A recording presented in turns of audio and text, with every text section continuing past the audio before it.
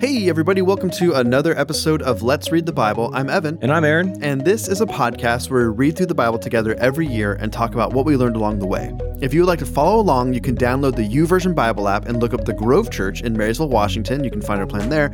And we also have the plan available on our website, grove.church. And if you're jumping in with us today, we are on day 190. The big 190. So thank you for reading along with us. Don't forget questions if you've got them as you're listening along. Or maybe this is your first time and you've got some questions about maybe some of the things we talked about today, or some questions just in general that you've read in the Bible or you've heard about the Bible. We would love to take time to answer those questions as much as we can week over week. And so there's three ways to get us those questions. One is an email. You can send an email to info@grove.church, put in the subject line a podcast question, or direct message us at the Grove Church on social media. We have a Facebook page and an Instagram handle, both of which are the Grove CH. So you can find us there, DM us there, and get us those questions. It's true. Well, Aaron, this is another Psalms extravaganza. Yep. So I do believe this is it. This is it. And there might be a psalm that sneaks in later. I'm not sure, but I should actually just go. I should just go through and look and actually see. But for sure, listeners, we're not going to do another big week where it's like all psalms all the way. So we're going to hit through a bunch of them today, starting with Psalm 105. So Psalm 105 is part history lesson and part rejoicing in the goodness of God. It works through starting with Abraham, and it ends up with the people of Israel taking hold of the promised land under Joshua. So essentially it's showing God's faithfulness all the way from the first covenant that he makes with the people of Israel specifically, which is Abraham. Obviously, they're not called the people of Israel at that point because Israel hasn't been born yet. And then it takes them all the way through to God fulfilling his promise to bring them into the land of Canaan under Joshua. The psalm ends with these lines. So he brought his people out with joy, his chosen ones with singing, and he gave them the lands of the nations, and they took possession of the fruits of people's toil, that they might keep his statutes and observe his laws. Praise the Lord. So a great deal there. I also love the line, and this is going to come up a lot, particularly with the last psalm I'm going to be talking about today.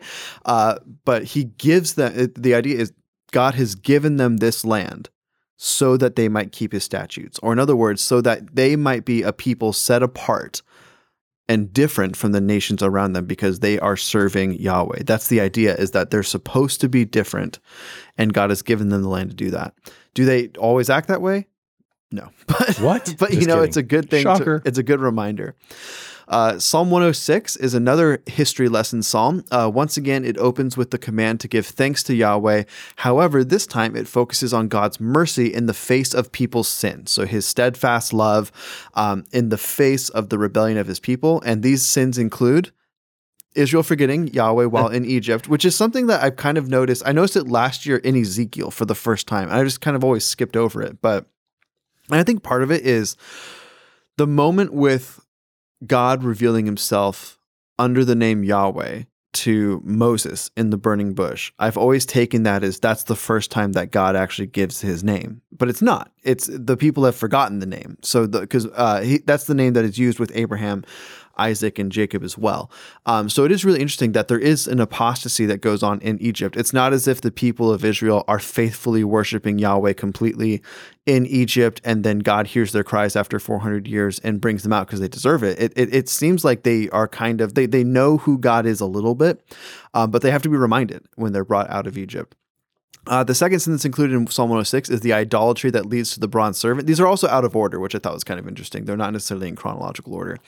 The rebellion of Korah, if you remember, that's when the ground opens up and swallows them in. The first known sinkhole. Ooh.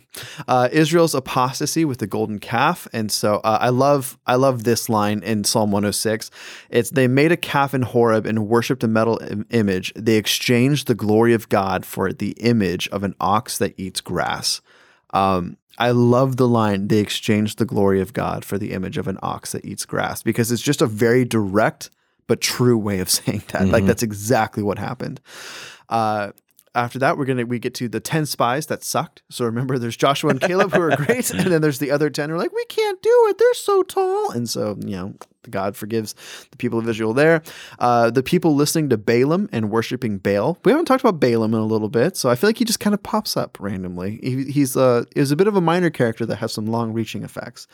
Moses with the waters at Meribah, and remember that's what prevents Moses from being allowed to go into the promised land himself. And then Israel not completing the conquest of Israel not completing the conquest of Canaan and beginning to worship the gods of the Canaanites.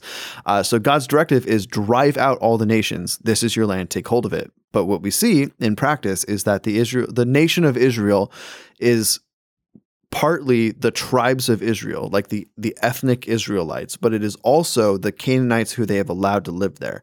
And those groups are together, and most of those Canaanites do not worship Yahweh. And so even the idea of this is supposed to be a nation of people who worship the one true God, that never actually fully happens. There's always remnants of peoples who are worshiping false gods, which is a big reason why the people of Israel struggle with worshiping other gods, because they're living with people who do. And then yet, even after all of this sin, here's how God responds, and this is the end of Psalm 106. Nevertheless, he looked upon their distress when he heard their cry. For their sake he remembered his covenant and relented according to the abundance of his steadfast love. He caused them to be pitied by those who held them captive. Save us, O Lord, our God, and gather us from among the nations, that we may give thanks to your holy name and glory in your praise. Blessed be the Lord, the God of Israel, from everlasting to everlasting, and let all the people say, Amen. Praise the Lord. So that's how Psalm 106 ends. Psalm 107. Here's the deal, listeners. This week, I dropped into the Israel Houghton sinkhole. I don't know what you call it, but so every time I see the Lord, you are good and your mercy endures forever, it's just there's an older song. It's a good little vibe to it. You are good, Lord, you are good. And so it's one of my favorite Israel Houghton songs. So Israel, if you're listening to, thanks for that song. I'm sure he listens. I'm sure he does. But yeah, I mean, there's half of his music is just it's Psalms, and we just put it to music. And so it's a good vibe. I just kind of put it on Spotify as I was writing a good chunk of these. But yeah, so this Psalm also praises God for his steadfast love of his people. And the examples here are more vague than the previous two. So remember, the first one is talking about, here's what we praise God for his goodness. Here's examples in our history of how he's delivered us. Here's examples of God in the history about how God has forgiven us for our sin. This one is they're more vague, but they're still obviously applicable. And they include references to those who are wandering in the desert, those who are close to death, those deep within their own sin, and then those sailing the seas, which is that's not biblical imagery we get very often, is sailing the seas. But it is in the ancient mind, I've always talked about it captures the imagination, because the sea is the best route for prosperity. The reason that area of the world was so prosperous is because they had the Mediterranean Sea, which was relatively calm compared to being out in the open ocean. And then you can connect trade-wise that way. So for nations and for individuals to build wealth, the sea is one of the best ways to do that. It's also dangerous. And it's true. And there's also especially for we kind of ruined, not ruined, but because we have such an understanding of so many things in the ocean, not nearly all of them, but we have a decent understanding everything. of it. We know everything. We've kind of ruined the idea of sea monsters, which is because they exist. They're not the Kraken or whatever it is, but there's massive things that live in the ocean that would have been terrifying to observe. And so we there's a Loch Ness Monster. Yeah, there's the old Nessie. There's a romanticism of the sea that is kind of lost in modern times, and a fear of the sea that's also kind of lost in modern times. The Megalodon, yeah, dude, well, that exists. That's in the bottom of that's what I'm saying. The trench. They all exist. Oh man. The psalm ends with reminding the reader that the wise will reflect on the steadfast love of God, which I think is it's a good reminder for us today. Those who are wise reflect on the fact that God's love is always with us. It holds fast. Psalm 108, which is a Psalm of David. So I was like, why is this in here? This should have been in the David weeks, but who am I? We didn't write the plan. Is it? This one and the next one are two. They're both Psalms of David, or the ESV is lying to me, but that's a possibility. We both know that's impossible. And so if you're just joining in, listeners, I'm an ESV guy and Aaron's a CSV guy. So sometimes we fake fight about that. But Psalm 108 celebrates God's victory that he has given Israel over the surrounding nations. And it seems to be made up of some portions of Psalm 57 and 60. So kind of a remix of a couple Psalms, if you will. And as I talk, I guess that could be why it's ranked in here, is maybe the idea is that this was compiled later of two separate Psalms of David and brought together to create a new Psalm. That could be. Psalm 109 is another Psalm of David. And this one feels like a Psalm of David. Like if you remember back to when we were doing those, half the Psalms of David are like, oh Lord, why are you so far away from me? I'm eating my tears. Like, I just let me, it's him just kind of Darkness is my closest friend. Exactly. Hello, darkness, my old friend. And so in this one, David is crying out to God about the wicked who are after him. And it's an imprecatory psalm, which means that it's asking God to punish his enemies. And it ends with these lines: "Help me, O Lord, my God. Save me according to your steadfast love. Let them know that this is your hand. You, O Lord, have done it. Let them curse you, but you will bless. Let them curse, but you will bless. They arise and are put to shame, but your servant will be glad. May my accusers be clothed with dishonor. May they be wrapped in their own shame as in a cloak. With my mouth I will give great thanks to the Lord. I will praise him in the midst of the throng, for he stands at the right hand of the needy one to save him from those who condemn his soul to death." So there you go. I misspoke, listener. Psalm 110 is also a Psalm of David, so there's 3 in a row. And so this is the last one, at least in my readings this week. Psalm 10 shows God's blessings raining down on David and by extension the future kings of Israel if they will follow the Lord. This psalm also includes the concept which is going to come up much later in the year. But Psalm 110 verse 4, it says, "The Lord has sworn and will not change his mind. You are a priest forever after the order of Melchizedek." Wow. It's kind of an interesting, a priest after the order of Melchizedek. Who's that? I don't know. It's weird. Well, listeners, come back in like 4 months and we'll talk about that. I don't know when it is. It's going to be in probably November is when we'd actually hit that. It's in Hebrews. Whenever we get to Hebrews, we'll talk about that. So, and I also love it holds true, right? The idea that if the kings of Israel follow after the Lord, he is going to allow them to prosper. If you look at the good times, especially in Judah, it's usually when there's good kings on the throne. It's pretty rare that Judah's doing really well and there's a bad king on the throne. Psalm 111 spends the whole time extolling the majesty of God, so not a bad way to spend a psalm. I particularly love this line: "The fear of the Lord is the beginning of wisdom. All those who practice it have good understanding. His praise endures forever." And there's a reason, psalm is included in the wisdom literature. Not all of it is like, straight up like, here's what is wisdom, but there's a bunch of psalms that deal with it. Psalm 112. Speaking of wisdom literature, Psalm 112 speaks to the blessings of the man who fears Yahweh and delights in his commandments. It's kind of reminiscent of Psalm 1 a little bit in that sense. And I want to say this, think about that for a second. It's about someone who delights in the law or delights in the rules. And we'll get to this when we get to the last Psalm that I read today, but it's a stance that's kind of hard for us as modern Christians to understand, but I think it's an important one for us to try and understand. And I love these lines in particular.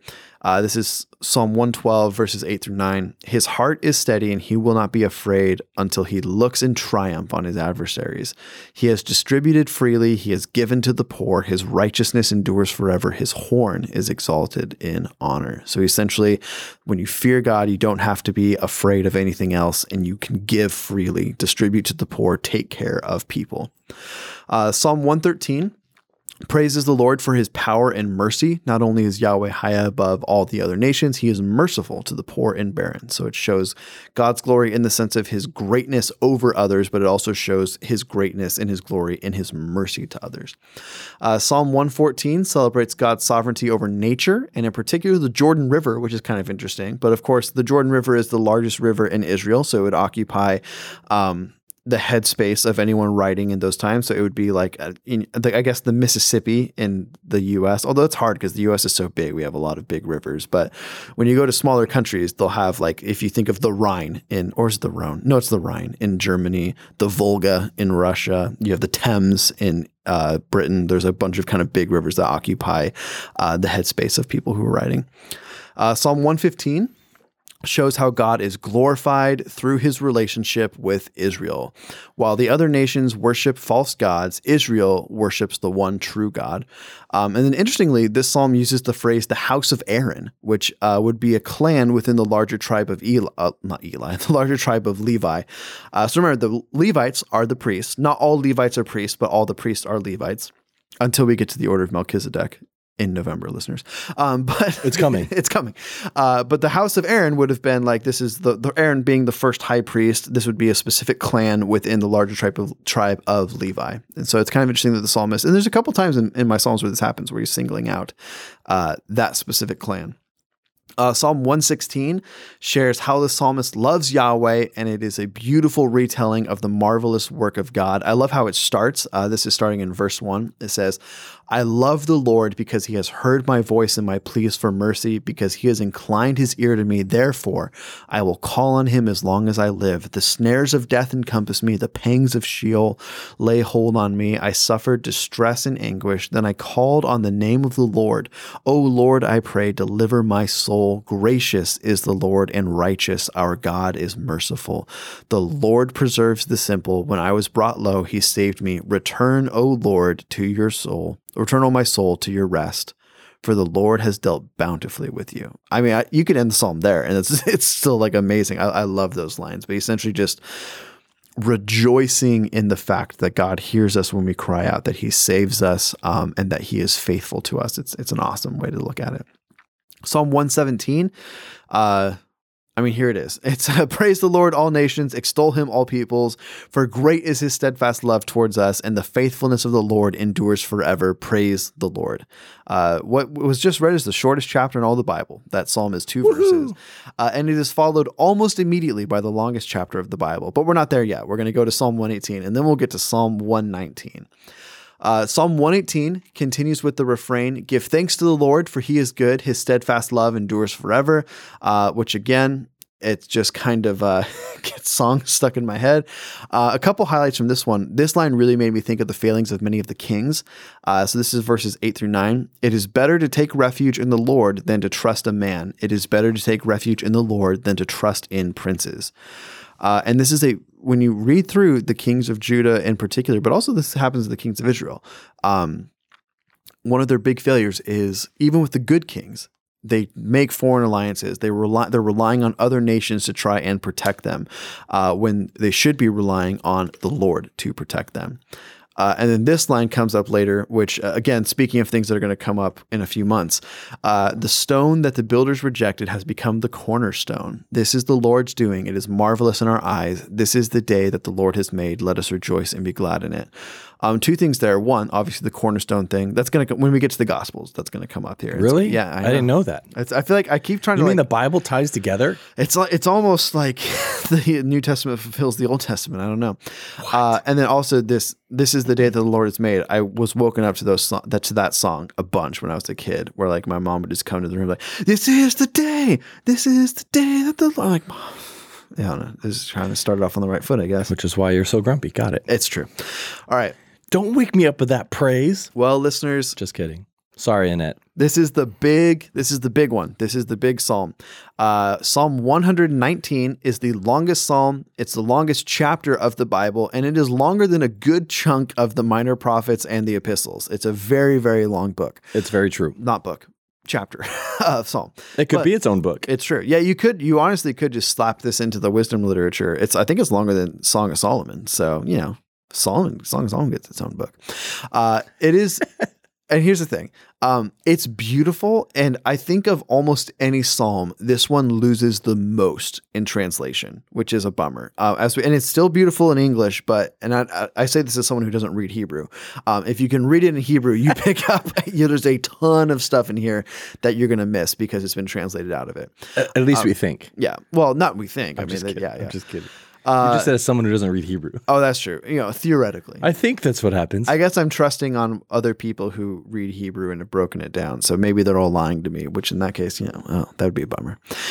So you'll notice odd headings at the beginning of each section. So these are the 22 letters of the Hebrew alphabet. And so there's 22 stanzas within Psalm 119, and each one, it's lettered alphabetically, 1 through 22. Each stanza has 8 verses, so it's very mathematically like it's structured. The poet, the psalmist in this moment is limiting himself very much so. And then as originally written, each verse starts with the letter at the top. So the first letter is Aleph. That's the first letter of the Hebrew alphabet. Every verse in that stanza starts with the letter Aleph. And then when you get to the second letter, which is Beth, every single one starts with the same letter there. It's like an overly done acrostic. Yeah, exactly. And in English, we don't see any of that. Like it's all completely lost on us, so it's a bummer. But it helps explain a little, because some of it sounds a little bit weird because the psalmist is purposely trying to fit everything into this. But it's really cool. I think this is structured unlike any other part of the Bible that we get. So it's cool that it's laid out this way. And then this psalm is a celebration of the law, which is important for modern Christians to realize. And so, and I alluded to this a little bit before, but when we read the Psalms and we talk about, I delight in the word of the Lord, right? It is appropriate for us as Christians to take that into our context and to say, I delight in all of Scripture. And that's not a bad thing. Mm-hmm. But we also need to realize that when this is being written, what that means is I delight in the law. I delight in Genesis, Exodus, Leviticus, Numbers, and Deuteronomy. Those are the books that they have at this point.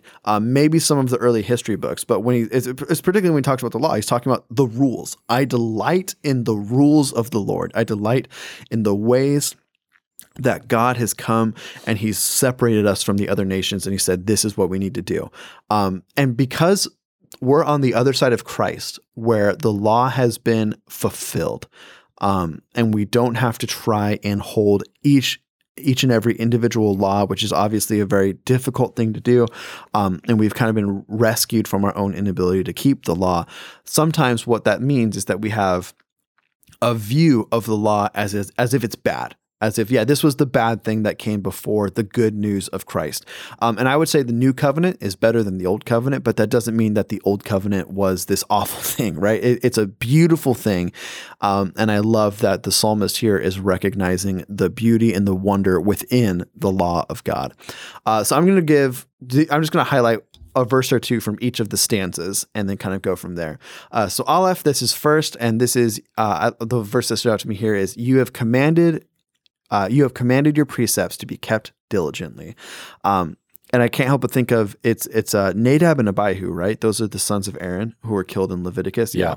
It makes me think of them, or Uzzah, who is killed for touching the ark, right? The reason they die is that they don't diligently keep the commandments to the letter like God had commanded them. Second letter is Beth. And the ones that stood out to me here is, with my whole heart I seek you. Let me not wander from your commandments. I have stored up your word in my heart that I might not sin against you.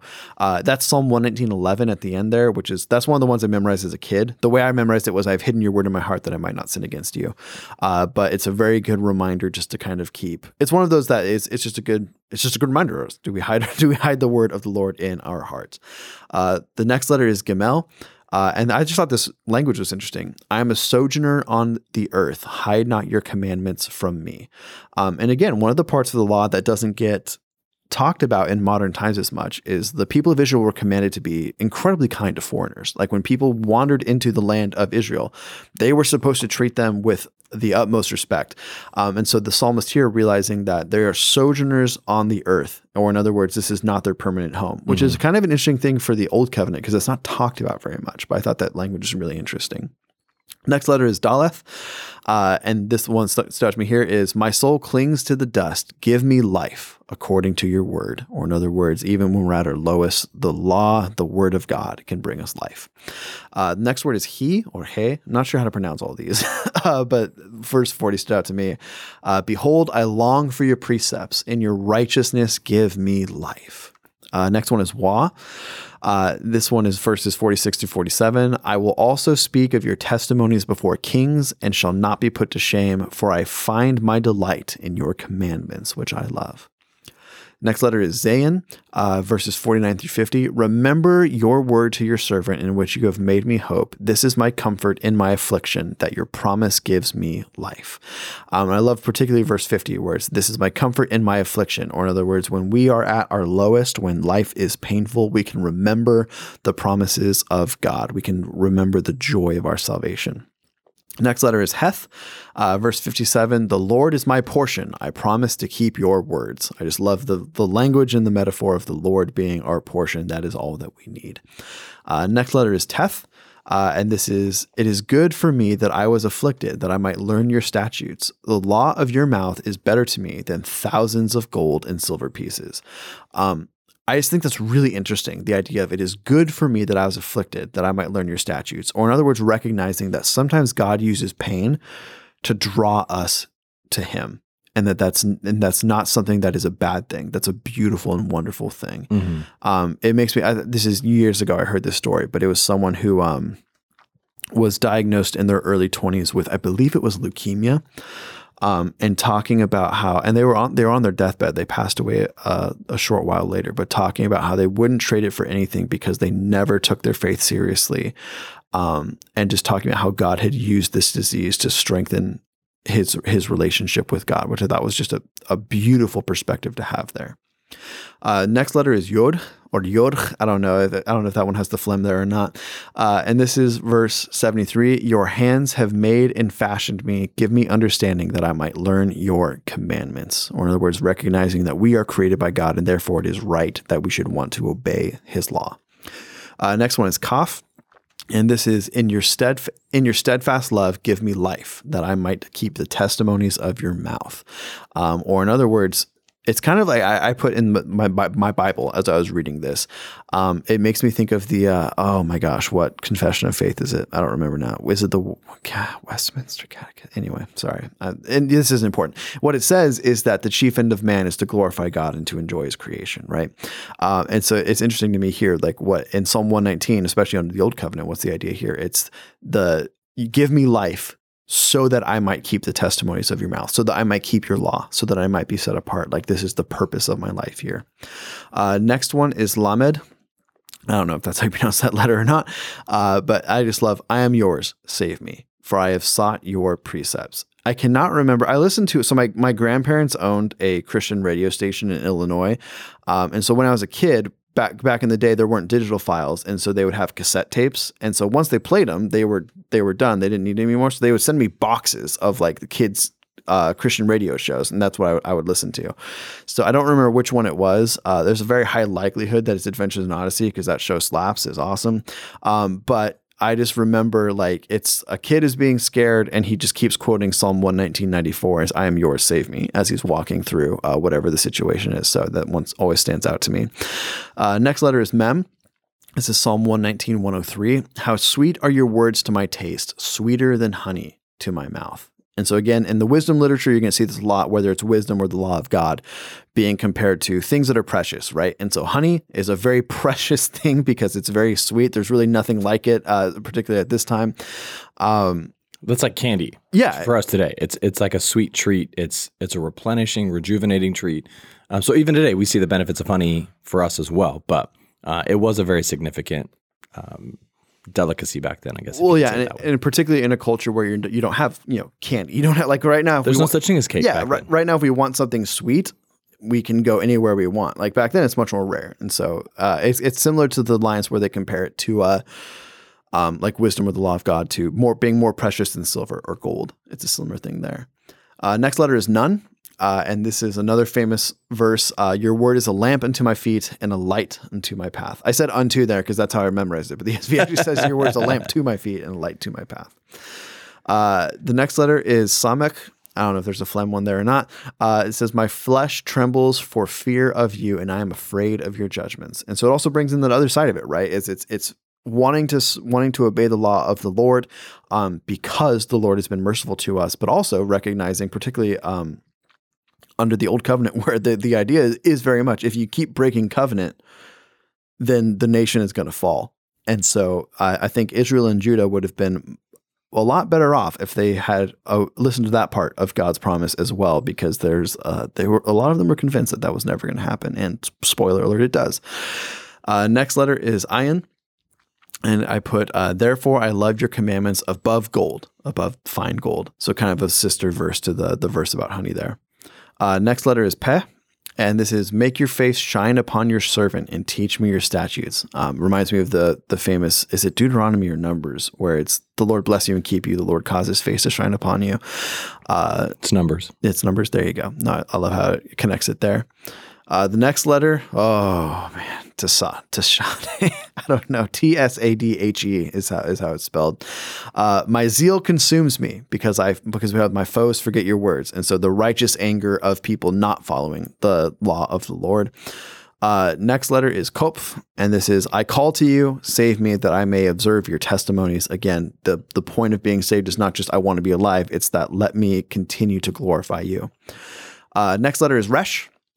And this is, look on my afflictions and deliver me, for I do not forget your law. Plead my cause and redeem me. Give me life according to your promise. Next ones are Sin and Shin.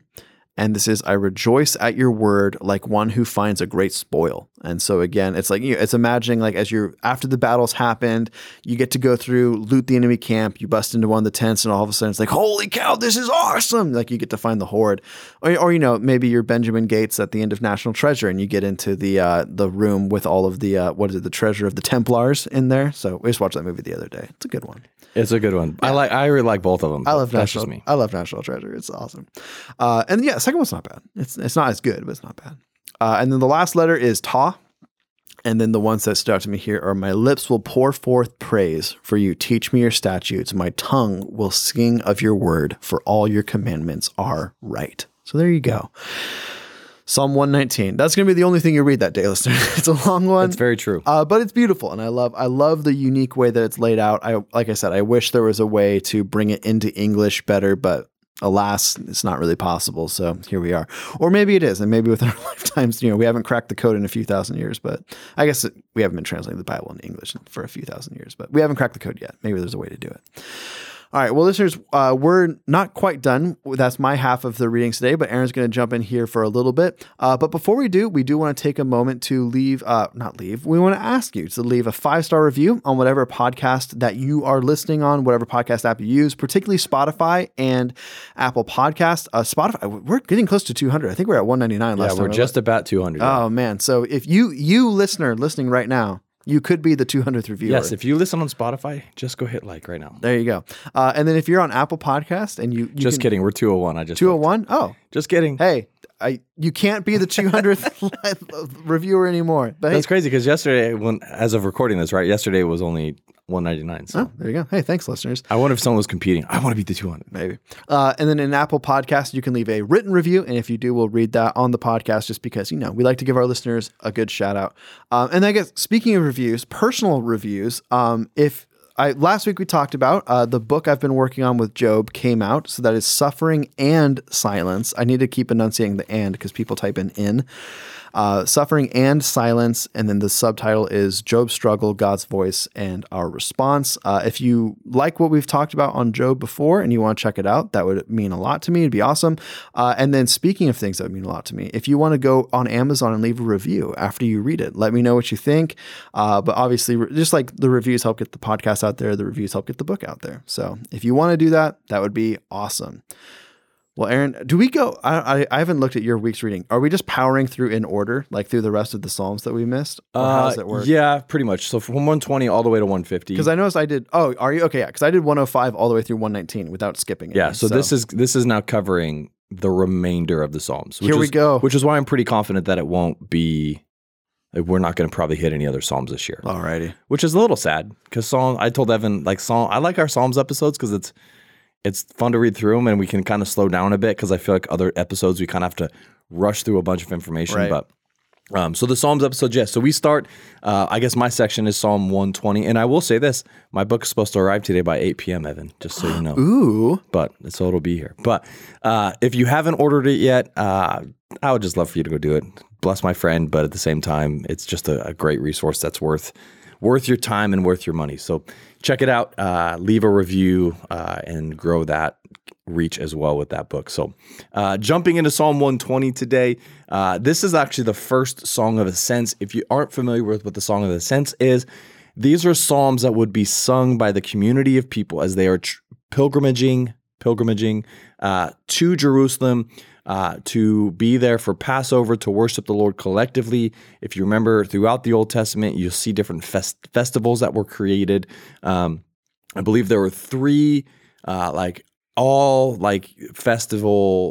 people festivals that were happening. So this would be pilgrimaging to the city of Jerusalem to be a part of these festivals. Passover is one of the biggest ones, to offer worship to the Lord, offer sacrifices at the temple. And so these are the psalms that would be recited by the community of people. And also, just a quick reminder, like whenever we see even a word or two or a phrase or a sentence from the Psalms in the New Testament, it actually would draw all of God's people's memories back to the Psalm entirely. So it's not something that they're just hype or eisegeting where they're taking a passage out of a Psalm to highlight that one passage. They're actually drawing reference to that entire Psalm. And especially when Jesus does it, he's actually drawing reference to that Psalm, but also identifying how he fulfills the promise or the hope or the truth of that Psalm too. So quick little update lesson for you. Psalm 120, first of the Song of Ascents. We're going to crank through the remainder of the Songs of Ascent that we haven't hit yet. This one is an individual lament, so it was sung by someone living far away from Israel whose distress concerns the way deceitful people are stirring up war while the psalmist desires peace. So they would realize worship in Jerusalem is a remedy for this problem, which is why you see it's the first of the Songs of Ascent, because it would be a pilgrimage to Jerusalem to worship together, which would be the remedy to the lament and the concerns about the deceitful people. And since it's the first of the Songs of Ascent, I'm going to read it. It says this, verse 1, it says, "In my distress I called to the Lord, and he answered me. Lord, rescue me from lying lips and a deceitful tongue. What will he give you, and what will he do to you, you deceitful tongue? A warrior's sharp arrows with burning charcoal!" Exclamation point. So he answers his own question. Verse 5 says, "What misery that I have stayed in Meshech, I have lived among the tents of Kedar. I have dwelt too long with those who hate peace. I am for peace, but when I speak, they are for war." So he's lamenting living among people who were not in the same mind or the same heart as him, and he is calling out to God for mercy in the midst of that. Psalm 121 carries the intention to encourage confidence in those who are making this pilgrimage to Jerusalem to worship. And then the successful journey to Jerusalem becomes, in essence, the parable of one's life where they can be confident in God's unending care, because the journey was hard. Sometimes it was filled with robbers. Sometimes it was filled with thieves. Which are the same thing, different words. So I'm trying to expand your vocabulary. There you go. But it would be this journey where it was dangerous. It was treacherous. It was hot. The journey was not always easy. And so when they would arrive in Jerusalem, it would be a reminder of God's faithful care and provision and protection as they journeyed to Jerusalem so it would evoke courage and hope and confidence. Psalm 123 is a community lament. So this is a corporate crying out to God. And the situation here is where the pilgrims feel scorn and shame as being followers of God. And the shame and the scorn that they would feel either came from the unfaithful in Israel, in other words, those who are not following God themselves, which would be their own people. From their own people, they feel scorn and shame. Or it would be from Gentiles who are people outside of their community as they're passing on the way to Jerusalem, where they would feel ridiculed, they would feel scorn and shamed in the midst of that. And it goes beyond just asking for safe passage, but it actually asks for relief from scorn that they're facing and feeling on the way to Jerusalem. Psalm 125 is a psalm that would encourage confidence in God's people, in essence, that the remaining loyal to him really is worth it. And it's this picture of Zion being surrounded by mountains. It's actually a very powerful image of protection and provision. And so I'm going to read this psalm for us. It says, Psalm 125, verse 1-8, "Those who trust in the Lord are like Mount Zion. It cannot be shaken. It remains forever. The mountains surround Jerusalem, and the Lord surrounds his people, both now and forevermore. The scepter of the wicked will not remain over the land allotted to the righteous, so that the righteous will not apply their hands to injustice. Do what is good, Lord, to the good, to those whose hearts are upright. But as for those who turn aside to crooked ways, the Lord will banish them with the evildoers. Peace be with Israel. And so it's being sung with this picture in this great city and this great mountain of God in mind, being surrounded by mountains, where it wouldn't be easy, but it would be possible for people within the city of Zion to then cross the mountains and go live among outside of the city of God, but really to get to the city of God to pillage it, to destroy it, to conquer it would be very difficult because of the mountain passes that would require you to go through. So there's this picture of provision and protection for those who remain faithful and remain in the city of God. Psalm 126 is a community lament that recalls a previous time of God's mercy on his people and asks for a fresh show of that same mercy. There's not a really specific declaration of what particular mercy or crisis is in view, so it makes it well suited for a variety of comparable situations. It does allow one who recites it or the community who recites it to take hope in God's faithfulness that's rooted in the previous acts of mercy, and then to ask him for more of it. So we remember, in essence, when we recite it, the goal is that we would remember God's mercy, remember God's provision, and that we would then be encouraged to ask God to do it again in the coming situations or coming days. So that's Psalm 126. Psalm 128 is a wisdom psalm that actually builds on Psalm 127 of Solomon. So there is part of me that wonders if these psalms go hand in hand, even though Psalm 128 doesn't have Solomon's signature to it. But it takes the idea, or it could have been written after Psalm 127, and the new psalmist writes and takes a further description to the man's blessedness that's referred to in Psalm 127. So as you read them through in chapter order, they go hand in hand. In chronological order, they're separated. But in a sense, the ending of this psalm shows that neither wisdom or blessedness are individualistic. Both relate to the well-being of God's people. And so I want to read this psalm for us as well. It says this, Psalm 128, verses 1 through 6, "How happy is everyone who fears the Lord, who walks in his ways." And a reminder, I think I mentioned this last week, but when you read in the CSB, it says happy. It's a translation of blessed. How blessed is everyone who fears the Lord. It's how happy, because in essence, we are blessed because of God's provision, because of God's work, which evokes happiness, which is where we find the true source of our happiness is in Jesus. So, verse 2 says this, "You will surely eat what your hands have worked for. You will be happy and it will go well for you. Your wife will be like the fruitful vine within your house, your children like young olive trees around your table.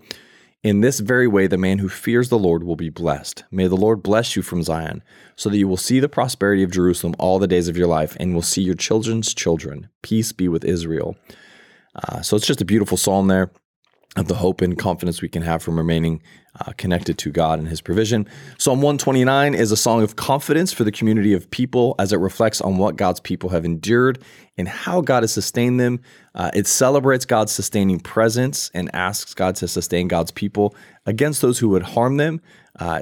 Being that it's a song of ascent, it was well suited to remind God's people to not take their privileges for granted.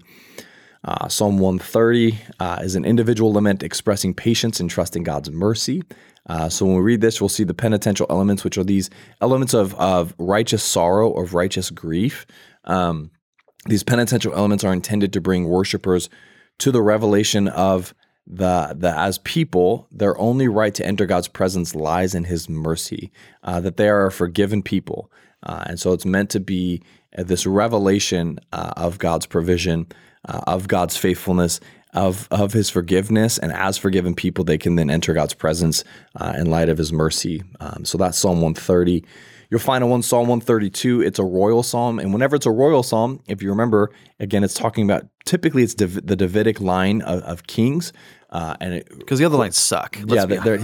Yes, they do. But you'll see this tension not this tension, but this celebration of God's promise, his covenant to the house of David to establish the throne in David's line forever. And so it draws back to that covenant. And which in essence for God's people is this picture. It's a dynasty for good, and eventually for the good of the people as well as the world. Most of this psalm you're going to find expresses confidence in following God's promises, and the requests are for God to carry out his purposes. You'll find as a song of ascent, this psalm recalls how the dynasty of David is to ensure the stability of the realm of Jerusalem and God's people. So in essence, you're just going to see there's a reminder as you're ascending into Jerusalem, as you're pilgrimaging to Jerusalem, that it's drawing back the mind to God's covenant blessing and covenant promise to the house of David, which then provides stability for all of God's people in the city of Jerusalem. Psalm 134 is the final song of ascents. And this one is geared towards like a liturgical occasion. Perhaps it's maybe the opening or the closing of a festival, but if you read it, you'll see it's actually probably best suited for the close of a festival. So it's the final song of ascents. It's kind of that last journey to the city of Jerusalem. You'll see it's a short little psalm, but you'll see that it actually is well suited for the close. It's like this liturgical reciting of the psalm to kind of wrap up a celebratory thankfulness to God. Psalm 135 is a psalm that calls God's people to praise him for his majestic power. So we shift a little bit away from the Song of Ascents. We're going to find the last several psalms as we work towards the end of the book of Psalms really focuses on this idea of praise and worship, worshiping God because of his sovereignty, things like that. So you'll see in Psalm 135 here that they're praising God for his majestic power, and that the power was displayed in the works that he did on behalf and for his people Israel.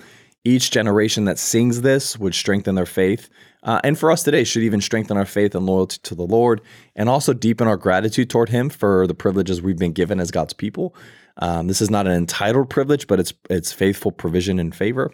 It should then, the interesting thing about this is not, even as you read the psalm, it's really easy to read how celebratory it can be for God's people to be better, but it's not really what it should be, because when we recognize and have gratitude for the privileges and the favor and the provision of God, it should actually draw out a greater compassion for the Gentiles, those outside the faith, who suffer from worshiping false idols. So I want to read just a small portion of this. There's a small one. It says just verses 13 to 18, and it says this: Lord, your name endures forever, your reputation, Lord, through all generations. For the Lord will vindicate his people and have compassion on his servants. And so this first portion, we see the celebration for God's provision through all generations, for those who are faithful, for those who are God's people. And then it shifts in verse 15 here. It says, the idols of the nations are of silver and gold, made by human hands. They have mouths but cannot speak, eyes but cannot see. They have ears but cannot hear. Indeed, there is no breath in their mouths. Those who make them are just like them, as are all who trust in them. And so it's easy to read that portion of the psalm and see it as a judgmental statement in the sense of woe to them. It's unfortunate to be them. Thank God that we're not them. But really the psalmist, as he's writing, it evokes this heart of compassion and the recognition that the hope of the nations of the Gentile nations is in things made by human hands. There's no breath, there's no life, there's no vitality. So they can't provide, they can't protect, they can't do what God himself can do. And it's this compassionate plea and this compassionate call to remember as God's people, in recognizing who we are as his chosen ones, that we would then have compassion towards those who are not part of the family of God yet. So that's an important distinction to be made in Psalm 135, 13 to 18. Psalm 136 is a hymn calling God's people to worship the Lord and give thanks to him for his steadfast love because it endures forever. You're going to find in Psalm 136, there's going to be a line or two that says his steadfast love endures forever. His steadfast love endures forever. That's the recurring theme here. It's a beautiful psalm, and it gives reasons for that celebration, but all of which anchor back to his steadfast love. Psalm 146, this is the journey to the end. This is where we read in succession the last 5 books of the chapters of, I guess the last 5 chapters of the book of Psalms. That's what I was trying to say. Psalm 146 is a hymn calling God's people to praise him because his reign makes him a sure hope for God's suffering people. Him sitting on the throne, him being sovereign is what draws a confidence in him who is the provider and the sovereign king and ruler. And so it's a reason to praise God. Psalm 147 is also a psalm that calls, again, God's people to praise him. But this time it focuses on the gratitude for the great work of building up Jerusalem, of establishing the city of God, but also for the Creator who sustains creation. So it's a dual focus of praising God, is one who builds up his people in his city, but also one who created and sustains creation. So you see two different facets of who God is and what his power is able to do. Psalm 148 is a hymn of praise that calls on God's creatures to join in praising him, from the heavenly hosts to heavenly bodies to the inhabitants of the sea, the land, and to all mankind. It's a call to that everybody would come together and praise God for who he is and what he's done. Psalm 149 is a hymn of praise that God calls on God's people to praise the Lord for their special privileges. And when I say special privileges, I mean it's the provision and the favor of being God's people, where we can see throughout the Old Testament, even up to this point, where God has promised to, go back to Micah 3, right? Your storehouses will be full. They'll be overflowing. Where he promises to provide what they need. He promises to bring them to a land that is flowing with milk and honey. He promises them and provides for them and protects them. Like there's these promises. So these are the privileges. So another way to understand is these promises that God has given. And so we celebrate God as God's people. There's blessing for obedience when we stay under the wing. I get like this picture of a mother hen running in the rain. It's like an old cartoon image I remember seeing as a kid. But all the little chicks would like hide under the mama hen's wings as she put them out, and they would run to the shelter when it was pouring down rain. But she would protect them. When you stepped out from under the covering of the wings, you were rained on and you became soaking wet. So it's this picture of when we stay faithful to God's ways and God's will and God's purposes, he then can provide, and these special privileges come from that obedience, that proximity. So they're celebrating God, they're praising God for these promises and privileges they get. And this one in particular in Psalm 149 is one day that God's faithful will be his agents of judgment through the world. And this is an interesting one too, because in modern lens, we look at it from the idea of judgment in a negative sense. I'm going to condemn people for their sin. Judgment is not the same as condemnation. I want to be very clear about this. So the promise that we have from God as his people, the promise God's people in Israel had from him, is that they would be the agents of judgment. They would be the one that would draw the standard, that would hold people accountable to the standard in the world to come, and the day to come when God returns. And so there's this picture of standard keepers. We would have the plumb line, so to speak. Like there's layers to the conversation here. It's not meant to be where you and I are empowered to go walk the earth and condemn people for their sin, because again, go back to Psalm 135, where it is this idea of compassion. Understanding God's grace and mercy should draw us and lead us to offer grace and compassion and mercy, not be condemning with that privilege that we've received from God. So that's the picture in Psalm 149. And then Psalm 150 is the final psalm that closes out the entire book. If you remember, I think it was last week or maybe the week before, but I'm pretty sure it was last week, we opened up the book of Psalms, chapter 1, which is an introduction to the entire book, and then we close it in Psalm 150. And I found no better way to read this psalm. It's closing the book where it's calling everything that has breath to praise the Lord with every kind of jubilant accompaniment. In other words, this is what it says, Psalm 150, 1 through 6. It says, hallelujah, praise God in the sanctuary, praise him in his mighty expanse. Praise him for his powerful acts, praise him for his abundant greatness. Praise him with the trumpet blast, praise him with the harp and the lyre, praise him with the tambourine and dance, praise him with the strings and flute, praise him with resounding cymbals, praise him with clashing cymbals. Let everything that has breath praise the Lord. Hallelujah. And it ends the book in that note, which I think is a fun way to end the book anyways. Like you said, what a fitting way to wrap up the book of Psalms. Let everything that has breath praise the Lord. Well, that wraps it up for the Bible study portion today, but we do want to talk about what we learned today. So I just keep thinking about Psalm 119 in particular, but there's a couple other Psalms there as well. But the idea of delighting in the law of the Lord. And I think that looks different for us today as Christians.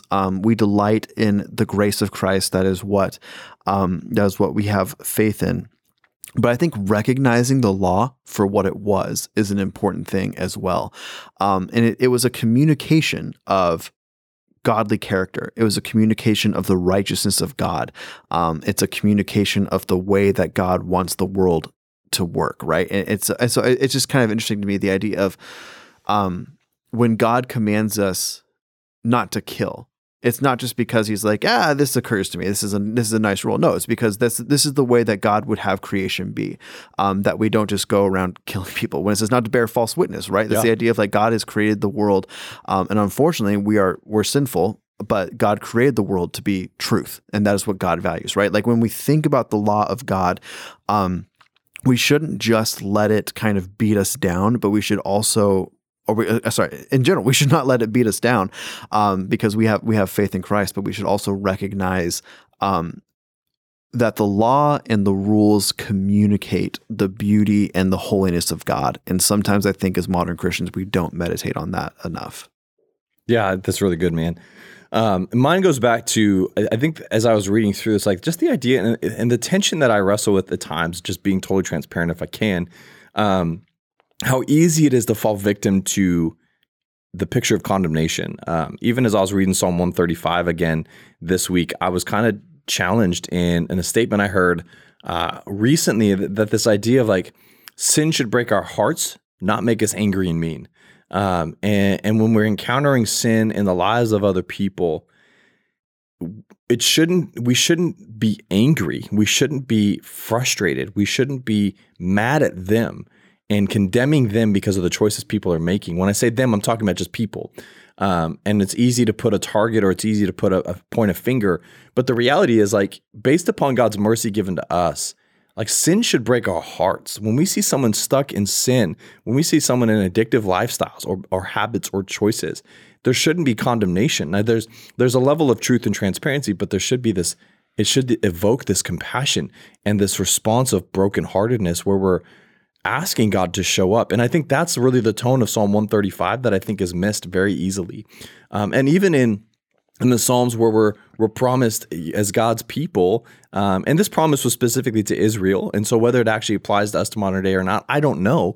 But if we are called to be God's judgment, be agents of God's judgment in the day to come when he returns, again, it's this conversation of compassion. It's a conversation of, man, here's the standard, and you missed it, or we missed it. And so there should be this layer of clarity and understanding for us today. Like, listen, there's people that do bad things all the time, and do we justify those bad things? No, not at all. But there's people who are caught in cycles of sinfulness, who are caught in addictive lies and behavioral patterns, that it should evoke a brokenhearted response to us. We should be brokenhearted in our own sinfulness. And so I think it's really important to remember as followers of Christ, the idea of we're meant to walk in the ways of Jesus and meant to offer compassion and mercy and truth. And the only people that I know, and this sounds like it's old cliche, but as I read through scripture, the main body of people that he oftentimes was frustrated and angry with are those who were supposed to have it figured out and right, and the religious, but he offered grace even to them, and he offered grace and truth to everybody. And so I think it's really important to remember the idea that sin should break our hearts, not make us angry and mean. And so if our first response is to be angry and mean, then we need to stop, check our hearts, submit to God, ask for him to remove the pride and the ego and the condemnation so we can walk fully in his grace and truth. And so I think that's been the biggest thing, especially that psalm specifically in Psalm 135 this week. Great one, Aaron. And we actually had a question come in this week. Let's go. So let's answer that. All right. Question says, hello, good sirs of Let's Read the Bible. 2 questions. Number 1, who was King Lemuel of Proverbs 31, and where does he fit into the great kings list? And then number 2, Aaron, when are you going to write a book? we have a couple of published Joke's on you. I already wrote a couple books. There Just you kidding. go. So yeah, he references that we have a couple of published authors on the Grove leadership team as well, so no pressure. Well, I'll answer that question after we answer the first We're going to go the first one. Okay, so with King Lemuel, here's the deal. Who knows? So like it's this is a very unsatisfactory answer. We're not given any other context in the Bible for who this could be. This could be a nickname of a king of Israel, or it could be it could be just a foreign king who also had some wisdom there. So who knows? Tradition is kind of, and this is light tradition. This isn't like standard like Moses wrote the Pentateuch, right? But it's usually attributed to either Solomon or Hezekiah. I think Hezekiah makes sense to me because Solomon is cited in other places in Proverbs as like Proverbs of Solomon, and so maybe maybe Lemuel is just I forgot what it means. I should have written down what it means. That was stupid of me. But anyway, that could just have been a nickname for Hezekiah. Maybe he's learning these things, and so when he has his people assemble the remaining Proverbs of Solomon, maybe he puts this in at the end as his own wisdom to pass down. So, gun to my head, I have to pick someone. I think it's Hezekiah, but it's very much like it could be anyone. Who knows? Well, and I kind of did a little bit of a quick Google search, so I don't even know the validity of the website I'm about ready to quote because that's my source. So I'm going to say that. Nice. But it's by a guy named Claude Mariottini. Cloud. But I mean, he gives a few different options for us. So I mean, the best case scenario is here's give you a bunch of different ideas. At the end of the day, like we really don't know. Lemuel has never been brought up in any other part of Scripture except in Proverbs. And so there's not a lot of historical pictures or understanding who it was. But there's a few options that he gives referring to different scholars throughout history. And the first was the name of the actual king was Mule, not Lemuel, because they believe that the Lamed at the beginning of the name Lemuel is a preposition, meaning two or four. So then it would be not King Lemuel, but Mule. It doesn't help much at all because there's not any other place in the Bible. If the name is related to Nemuel, a descendant of Simeon, it could fit there maybe. But you see, yeah, so that's one option. The other option was another name actually for Solomon. And it says that it's actually the Babylonian Talmud gives 6 names that were given to Solomon. One is Solomon, one is Jedediah, one is whatever that cute Koheleth. Oh yeah, for Ecclesiastes. Yeah, Ioko, Agur, and Lemuel. And so there's potentially names. It's just another name for Solomon. Lemuel is another name for that when translated means towards God. Lemuel is that. There you go. That's what it means. So this potential could be another name for Solomon. It was not the name of a person. Is another option here. Jewish tradition holds that Lemuel was a poetic name for Solomon. Yeah. So you choose Hezekiah, but tradition so far is pointing more towards Solomon. Oh yeah, I buck tradition a little bit. So Lemuel was potentially king of Massa. Massa was one of the descendants of Ishmael and the leader of the Ishmaelite clans. So there's a potential it could be him. And that was the last option there. So really at the end of the day, we don't know.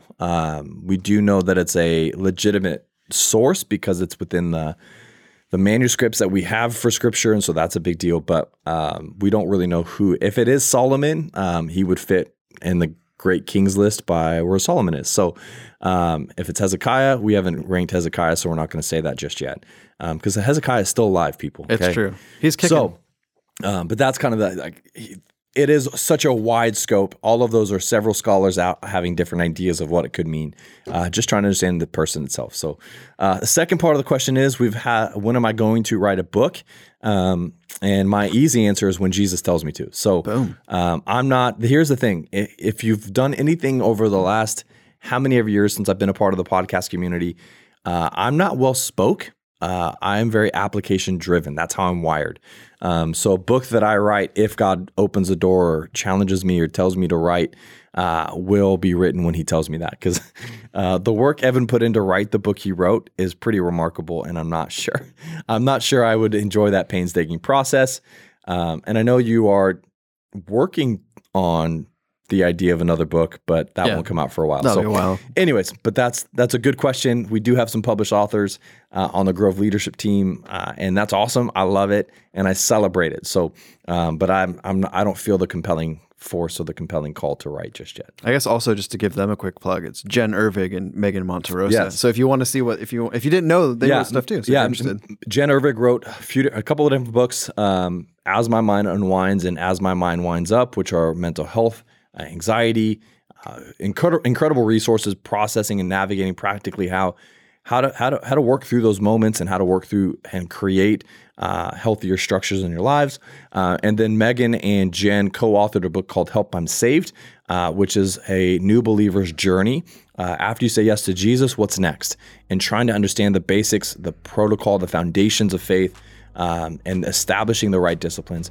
And they're great books as well. So if you're looking for resources like that, by all means, I can shout those two ladies out all day long, just as much as I can shout Evan out. So there you be. Well, that does wrap it up for this week's episode of Let's Read the Bible. As a reminder, we are a podcast of the Grove Church, but we're not the only resource of the Grove Church. You can find our other resources on our website, grove.church. And if this podcast has been a blessing to you and you would like to financially contribute to the ministry that the Grove Church does, you can also do that on our website. There's a give button in the upper right-hand corner. And hey, thank you all so much for listening. Have a great day.